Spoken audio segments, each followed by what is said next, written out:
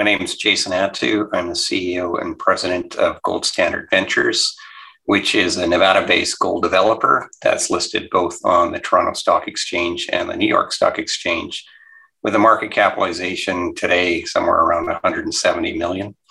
The company has been around, for context, for about 10 years, and I was brought in as the president and CEO about 18 months ago. So what attracted me to this company was threefold. First, low capital, high return projects in Nevada's Carlin Trend are truly, truly rare.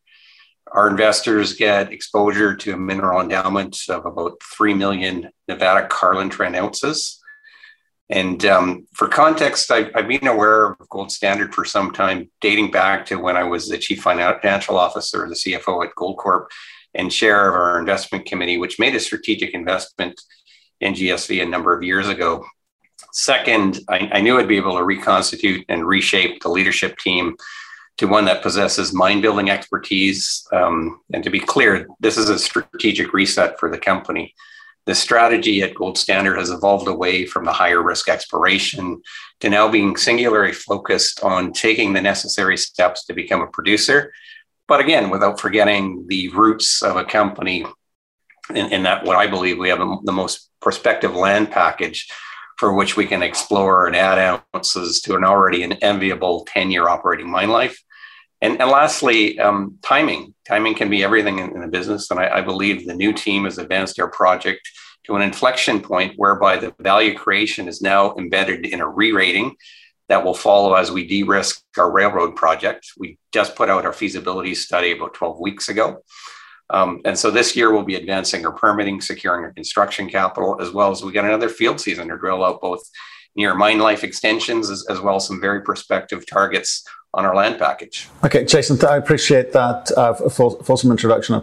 First time we've met or spoken, so it's pretty cool to kind of get into your story. It might be worth just talking a little bit about your background. You gave us a little clue there about what you did, but maybe give us a bit more background, and also what was it that you were brought in to try and do? I guess it's aligned to that kind of strategic change, so if you don't mind. Yeah, no, so I've been career in mining. I've been in mining for over 25 years. Started on the finance side with investment banking. So worked on mainly precious metals, some of the most formative transactions, some of the most significant growth companies, as well as some of the established advising and financing. So very familiar with that aspect. And then I moved over to the corporate side, where I went to Goldcorp, which at that time was the second largest gold company in the world, culminating in the merger with Newmont just over 3 years ago now. And so, as I said, the exposure and the context everyone should have is I really do believe Nevada is a sacred jurisdiction. Goldcorp didn't have any assets in Nevada at the time where I was the CFO, as well as running the corporate development group. And so our team at Goldcorp scoured everything to look for the best in class projects in Nevada. And we came across a company called Gold Standard Ventures that at the time didn't have a study, an economic study associated with it, but was incredibly prospective. We invested money. I chaired the investment committee. And so I really do believe in this project. Again, it's not that I joined 18 months ago, but I've got 6 years of history and understanding of the project to the point now where, as I said, we've got a feasibility study. It looks incredibly robust. The internal rate of returns at $1,650 gold, which is quite conservative, over 40%, 45%. Very low capital intensity, under 200 million to build this. And so we're working very hard this year to secure the construction capital. And again, move this, as I said, from a strategic perspective, from an exploration company into one that's really will be valued off cash flow and be a producing company in the very near term. Right, but you're not completely ignoring the exploration components, because you just announced a 2022 exploration program. So I guess you're not entirely focused on just the asset, but you want to advance that. But the normal rules apply here. exploration is a big part of your future growth profile. Yeah, no, we have the second largest land package next to the joint venture called Nevada Gold Mines, which is the two largest gold companies in the world, being Barrick and Newmont. In the Carlin Trend, we can actually see their properties from where we sit. And so you're absolutely right. The project itself that we've got the economics on is a subset of our land package. And so this year, for the first time in a number of years, because the focus for the drilling program was really all the infill drilling and the geo drilling that's really supported the feasibility study. For the first time in a number of years, we're actually getting some really interesting exploration targets that are geologists. We've got a new geological team that's been around for almost a year now. They've reinterpreted all the data layers, all the information historically. There's a lot of information, again, in the Carlin Trend, identified a number of targets that both have some resources on it, some do not, with the purpose of being twofold. The first being we've got a really good core in our project, or our 10-year mine life. And so we clearly would like to add more ounces to that and to extend the mine life. So there is some exploration going on. For the most part, our exploration is about 50% on oxides and 50% on sulfides. And so our project is 100% oxides, meaning that it's a technically straightforward heap leach run of mine operation. There's no mill associated with it. There's no complex processing. It's essentially putting the ore on a leach pad and essentially leaching off the gold. So part of our exploration program is to find more of those oxide ounces. But the optionality with the project is, again, there's some significant sulfide that typically sits underneath these oxide pits or pods that we're going to go out and drill significantly for a couple of reasons. First and foremost is we have two pits in our current mine plan, one called the Dark Star pit, one called the Pinion pit. Right underneath our Dark Star pit, or when we actually mine, we're going to be mining about 32,000 ounces of sulfide ore that's just going to sit above ground, because that does require a processing facility. And so in order for us, in our mind, in order for us to get a full processing agreement that's commercially viable for our shareholders, we're going to need a bit more than the 32,000 ounces, although it's a good base. And, if you think about the gold price right now on an in situ basis, is nearly $60 million of value sitting again above ground that would be mined. I think the point would be we're going to go out and drill some sulfide targets. Be very straightforward. I don't think Gold Standard is going to be a company that's going to be putting a new mill and processing facility in Nevada. There's plenty of capacity. If you think of our neighbors, First Majestic being one of them and Nevada Gold Mines being the other, the third one being I-80 out there that does have processing capacity. And so we just want to go out and elucidate those ounces, because that has really made some of the companies in the past. That's really what made Barrick historically, is a few holes completely changed the complexity of the company. We think we've got really good indicators and pathfinder elements from the historic drilling and the data interpretation that our geologists have done in the last 12 months or so, that we're going to go out, and we've got approximately a 6,000 meter program to do that. And the way we do our drilling now is we stage gate it. So this would be the first stage, or the first gate in terms of the capital. And if they're successful, we'll get more capital. Effectively, where we are in Nevada, we can drill 12 months of the year. And so our drills will start turning next week. So we're pretty excited about getting the results back in the very near term for our investors. Okay, so I want to come back to this point that so of the 3 points, new strategy intrigues me, because obviously Larry Radford's left recently. You're in 18 months ago. You moved from sort of predominantly explorer into potential, producer. So the board's going to have to, rotate out what one presumes, or what be added to in some meaningful way. So can you? Well, one, is that the case, or have you got everyone on board that you need? So from a board perspective, or from a management perspective? Well, I guess operationally you'll need the skill sets, but also the board too is going to have to make some of the right decisions. We do have some really good. Yeah, we've got some really good bench strength. Again, we're a very lean team, so we've got approximately 20 employees right now. We're looking for this project to do what's called an EPCM, which will require an owner's team. And so we're building out that owner's team. We do need a chief operating officer, but in the interim, we've got some really, really decent and very experienced 35, 40-year individuals that have run projects, built projects historically, and metallurgists that, again, it's just top drawer. And so you're absolutely right. Our chief operating officer did move on to a bigger, more established company to be their chief executive officer. But he still really believes in the project, and arguably the stepping off point where we had a feasibility out, and now we're obviously moving into, first of all, getting financing, and then second, more construction. So we do need to hire a number of high quality, talented individuals. But I can tell you that the search process we have now, we're just being overwhelmed by the quality of individuals. Firstly, second, again, our project is approximately 10 miles from Elko. Elko, Nevada is a very well established base for very high quality, high talented, experienced operators. And so again, this is not a remote operation. This is not people in Elko, very well established. We think as we move forward and de-risk the company, mainly from a financing perspective. Once we get our financing, and look, the guidance that we've given is Q3, Q4, we'll have our construction capital all tied up.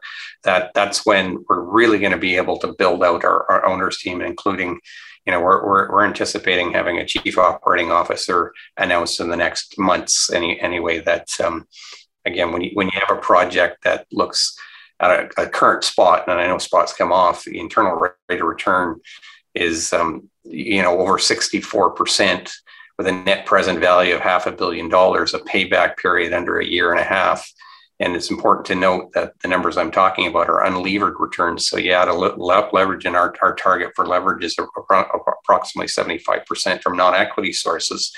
You're getting to a rate of return of near 100%. There's very, very few projects, especially in Nevada, that have this prospectivity in a world-class jurisdiction like Nevada that's comparable. So again, not too surprised that we're getting really good high caliber individuals wanting to join GSV, because we're part of a growth company. Yeah, the numbers are really good, and like I say, when we get a chance to sort of dig into them in a second. But I'm sort of intrigued about the process and the brain power engaged here, because if I look at the changes from the feasibility the pre-feasibility through to the feasibility study, you kind of rotated out the crushing and the toll processing of the sulfide ore. So you've changed things up there. You've added $60 million to the process, but how much was that a case of the timing? Because timings, you said, is important.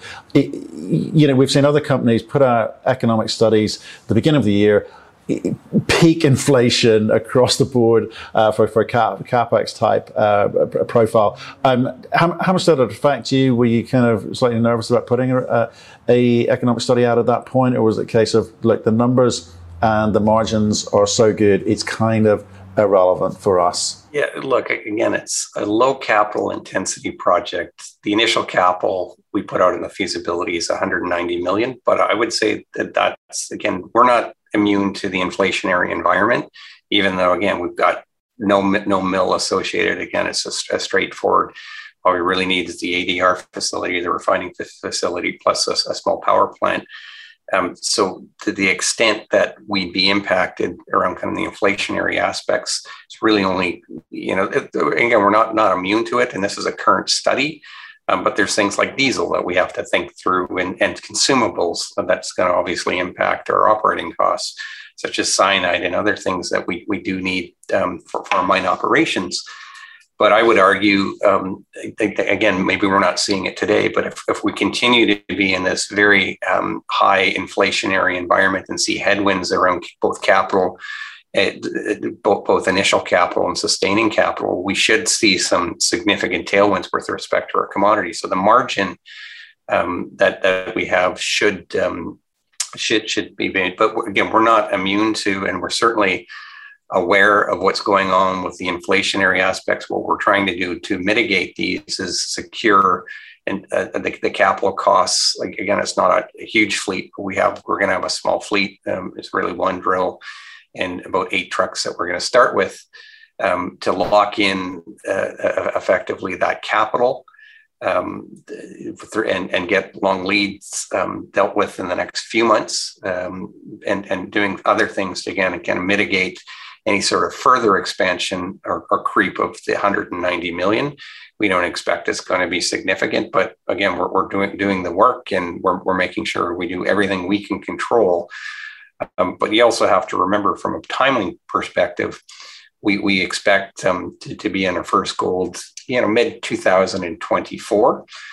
We expect to get our permits effectively sometime around this time next year, and it's about an 8 to 12 month construction build, and then it's obviously some time for commissioning and get to first gold. So don't know what the environment's going to be when we actually really do need to start putting all the capital down, this time next year. But as I said, if we're in this inflationary environment, certainly our margins will reflect that, and they'll be very good margins for an asset like what we have here in the Carlin Trend in Nevada. Yeah, I mean, I think given, like you say, whatever 62% after tax IRR is really good news. I think some of the more marginal projects might be somewhat nervous, looking forward. Right. So those are the things that are sort of in your control, and some of the things that are not in your control. I mean, one of the other things not in your control is around, obviously, permitting. Can you tell us a little bit of what's going on down there in the US? Because we've seen companies struggling in terms of permitting timelines in Idaho and California, and obviously Nevada's got a good history. But what's it like actually on the ground? So, yeah, it's a great question. The lead agency, because we have what's called kind of the checkerboard pattern, the traditional checkerboard pattern in Nevada, which is both private and federal lands. We do have to go through the EIS process. And so the lead agency is the Bureau of Land Management in Nevada. We put our plan of operations in a while ago, a year and a half ago now. So we're certainly in the permitting process. The next step in terms of the lead agency, the Bureau of Land Management, or BLM as people might know it, is essentially what's called the notice of intent. And so the notice of intent that gets filed on the Federal Registry then allows us to go out and finalize with the BLM and their consultant, their independent consultant, the draft environmental impact statement. We're also at that point allowed to do all the scoping, the stakeholder consultation with respect to our project. And that can take approximately a year to get to the final EIS. So the guidance that we're giving is we expect to get the notice of intent, in this quarter. And then it takes approximately, if we look at precedents historically, it takes approximately 12 months from that filing of the notice of intent to the record of decision. And so again, it's a pretty straightforward project. As I said, we can see all sorts of mining operations. This is a historic mining area. We can see all sorts of mining operations from Newmont and others from our property. There are things that we do need to do from a permitting perspective or mitigation perspective with respect to sage grouse, for example. But Nevada does have what's called a sage grouse mitigation plan, where you can actually buy credits. Sage grouse are a bird that are protected, that we just have to obviously be cognizant and careful when we're doing our mining. We're not disturbing the breeding grounds, for example. But there is a test and tried process for which you can actually purchase the sage grouse credits, and or what we're investigating right now that would be more capital efficient and from a little company like Gold Standard, is we can actually go out and purchase appropriate land, provided that, again, the Nevada State Wildlife agrees it could be appropriate for sage grouse breeding areas or sage grouse protection. So again, there's paths through that. Once we do get what's called the record of decision, there are other permits clearly that we need, including air quality and water quality. But it's a pretty tried, tested, proven process The encouraging thing is we've got really good engagement with the BLM in Nevada. The individuals, again, quite well experienced, and they haven't changed. If you think it's not a political organization, and so there's some really good consistency with respect to the individuals there that have seen many of these projects. But this is not a huge project, and so our expectations, as I said, roughly about a year from now, we'll get a record of decision. And then it's about an 8 to 12 month construction period. Okay, so it's a well understood process. BLM I've come across many times on many projects. It was great. I'm fascinated by the sage-grouse component. I've never heard of that before. It probably wouldn't do well in the month of August over here in the UK when it's shooting season. But let's talk about some of the other things. We just in terms of just drill down there a little bit, because we've seen, obviously some states get a bad rap, but the reality is it's sort of, it's what you do at a county level and your relationships at a county level and local level that can sort of drive the kind of the social license, as it were.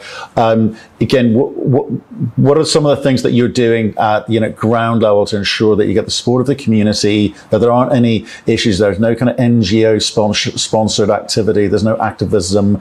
What's working for you? Yeah, no, it's a really good question. So I think our Railroad South Railroad project is quite unique in that, as I mentioned, Elko and Elko County, Elko is the biggest community there. This project actually resides within Elko County. So all the benefits, again, there's a bunch of socioeconomic benefits. When we're up and going, we'll be employing anywhere between, at peak, close to 300 people, but on a steady state around a couple hundred people. So there is obviously the socioeconomic impact, but I think more importantly, from a revenue perspective and a tax perspective, all that actually accrues to Elko County, whereas some of the other bigger operators, that actually doesn't come into to Elko County, it actually comes into Eureka and other space just on their operations. So we think, and again, we've obviously talked to some of the council people, some of the senators, some of the individuals. There's a real political will for this project. It clearly is creating a number of jobs, a number of social benefits. It's obviously got a 10-year mine life, 11 if you include, again, the construction period. And so there's lots of benefits from a socioeconomic perspective. And look, this is obviously, I come from a big company. This is one of, I think, one of many assets that I would like to within Gold Standard. The vision of Gold Standard is just not this one heap leach project. It's a very robust project, and it's a foundation asset for the company. But what we would like to do is put a series of these low capital intensity open pit heap leach operations within one vehicle. And so once we actually can prove that from an execution perspective, and give us a visibility around permitting and start executing around commercial production, we will be very active in, again, from a shareholder, and I'm a big shareholder of this company, by the way, from a shareholder wealth perspective, that we're doing smart transactions that build scale and relevance, specifically in Nevada. Okay. Talk to me about the money side of things again. Okay. You initial capital cost of about 190 million, circa 190 million. Cost of capital is always important. I know the numbers and the feasibility studies are unleveraged, so that there's perhaps more margin to be made there, but and it's a big project, right? You're talking about over 150 million ounces for the first 4 years. It's attractive. So have those conversations started, and what sorts of groups are you looking to raise the money from? Because there's going to be an equity component for sure. Where's that coming from? And obviously debt, I guess there's a few options on the table, given the cash you'll be throwing off. Yeah. Now that the feasibility is a really good question. There's three real catalysts for investors looking. You're absolutely on point. It's around construction financing. So the first point that I'd like to make, we have a really good partner in Orion Mine Finance. They're a 7% shareholder of ourselves. They also, about 18 months ago, committed to a US $200 million construction capital facility. So again, to a large extent, our project is de-risked by a very well-known financier called Orion Mine Finance. We're in the process right now. So we hired a debt advisory firm called Cutfield to lead the process, which Orion is participating in. And so we need to ensure as shareholders we get the most competitive financing package possible for a high quality project like Railroad. As I said, the guidance that this management team is Q3 or Q4. So we're right in the process right now of talking firstly to our strategic partner or Orion, as well as some of the other debt providers. But you're also correct in that the $200 million from Orion Mine Finance, from our perspective, I mentioned earlier 75% from non-equity sources. There's still that 25% equity, and so we just need to think through that, given again where all the developers are with respect to the current valuation and the pressure that we've all been facing.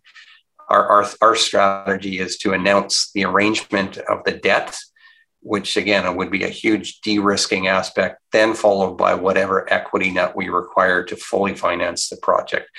That news, as I said, will be coming out Q3, Q4 of this year. Okay. Well, I'm glad there's that competitive tension, and it's not just a kind of shoe-in for Orion just because they're an equity holder. That's good news indeed. Okay, well, look, Jason, I really appreciate you going through the project. It's really, really interesting the way it's kind of evolved. And your plans for the future, and the fact that you are continuing to drill, and because 1.6 million ounces is interesting, but these days you kind of need 2 million plus 3 million to kind of really kind of get noticed, don't you? Yeah, look, the 1.6 million is our reserves, and so that's what our mine project, the 10 years that I talked about, from a mine life extension. So we as I said at the outset, we have a total endowment across all our properties 3 million ounces, but no, that's fine. Again, that's our reserves and what we have in terms of what we've identified, and we can put our hand on heart around free cash flow generation. Part of the exploration program, well, the drilling program this year is we actually start 2 pits, Dark Star and then Pinion. And Dark Star is just a fabulous pit because it's the highest grade. In fact, it will be the highest grade heap leach operation in all of Nevada. That Long Canyon's coming to an end. So it's the highest grade, lowest strip. And so for the first 5 years, we're averaging close to 150,000 ounces at very, very competitive costs. The Pinion pit's the second pit, and that's really where we're going to see some mine life extensions. Our drill program this year, because the Pinion pit's completely open to the south and the southeast, we're going to be doing a number of step out holes as well as infill holes to extend. Again, I call this the low hanging fruit, just to really extend the Pinion pit by, again, the expectation is anywhere between 2 and 5 years, but it's completely open. We just need to do the work and do the infill and the step out and Pinion. These are the Pinion is currently, as we see it, and drilling could change things, it is lower grade than Dark Star. And that's why from a sequence perspective, we start obviously with Dark Star at the highest return, quick payback. And that's really what's driving the robust economics, but Pinion still adds significant value. And so we're going to go out and essentially extend our mine life. But so that 1.6 million ounces, we fully expect to get to the 2 million. And then we have that whole property package to go out and explore and find other satellite deposits. In fact, we've got a really interesting target to the northeast, just 3 kilometers northwest, just 3 kilometers of this, the railroad project, which we could easily truck. That again, we're going out and drilling. As this is oxides at surface, and it looks a lot like Dark Star, again, a high grade, low strip. We just have to do the work. But the inventory is good. Well, we do need to get the drills turning, because we do think there's a number of satellite oxide deposits that will feed into the railroad project over time. Brilliant. Like I say, Jason, I really appreciate that. I would love it if you came back and kind of got into a bit of detail with regards to the exploration program and what your plans are there. The modelling for that would be great to hear from you. But thank you again for today. Thank you very much. Appreciate your time.